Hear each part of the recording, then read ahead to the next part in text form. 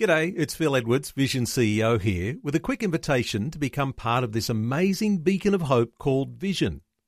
Together we can put our love into action to help people of all kinds build or rebuild their lives on the truth of God.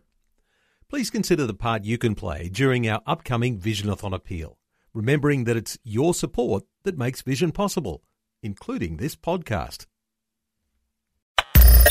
Audio on demand from Vision Christian Media. Exploring faith and the future. Neil Johnson and Bible teacher Dr. Kameel Majdali. We're continuing today talking about the nation of Turkey, its influence on the world, its influence even that extends through to Australia. Let's talk about neighbours, good neighbours, bad neighbours, because Kameel, you're saying the old Turkey was like the neighbour from hell.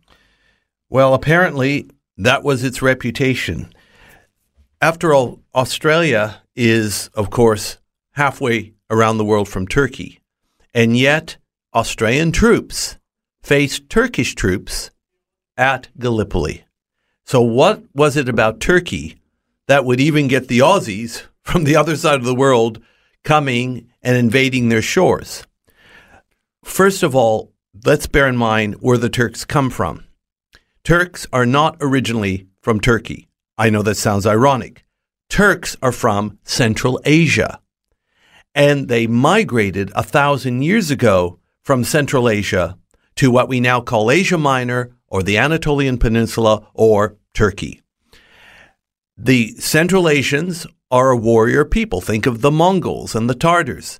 They ride horses, they're very swift, they're very tough, and they can conquer territory.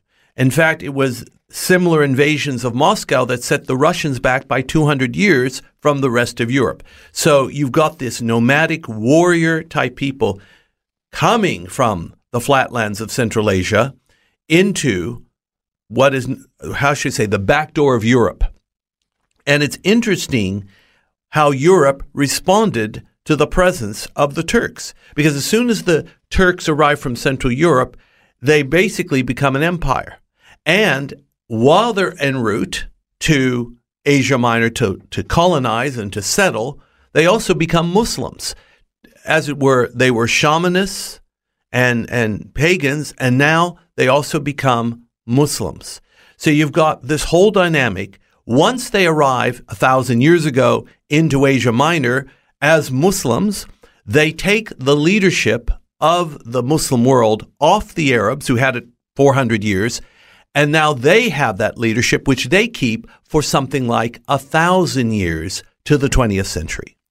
When we talk about the neighbour from hell, we're talking about neighbours to the Europeans who were broadly a Christian people. This Christian versus Muslim goes back a long way. Well, it does, but I just want to give you a few quotes here, Neil. It's fascinating. These are famous Europeans, and they're talking about the Turks. For example, William Shakespeare, in the 17th century, he wrote in Othello, valiant Othello, "We must straight employ you against the general enemy, Ottoman."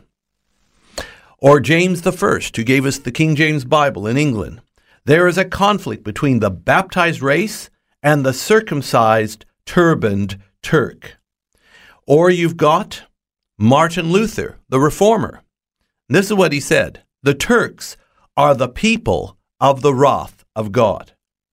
And Dostoevsky, in The Brothers Karamazov, the great Russian writer, he said, "These Turks delight in torturing children, cutting them out of their mother's womb with a dagger, tossing infants in the air and catching them with their bayonets." And we talk about the neighbor from hell. What was it in the Turks at that time that created this universal Western animosity? Well, I think I actually answered the question, but what I want to point out, Neil, is Turkey today is a very different creature.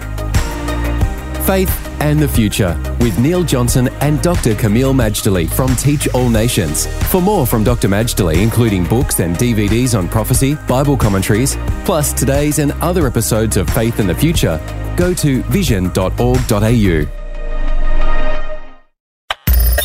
Thanks for taking time to listen to this audio on demand from Vision Christian Media. To find out more about us, go to vision.org.au.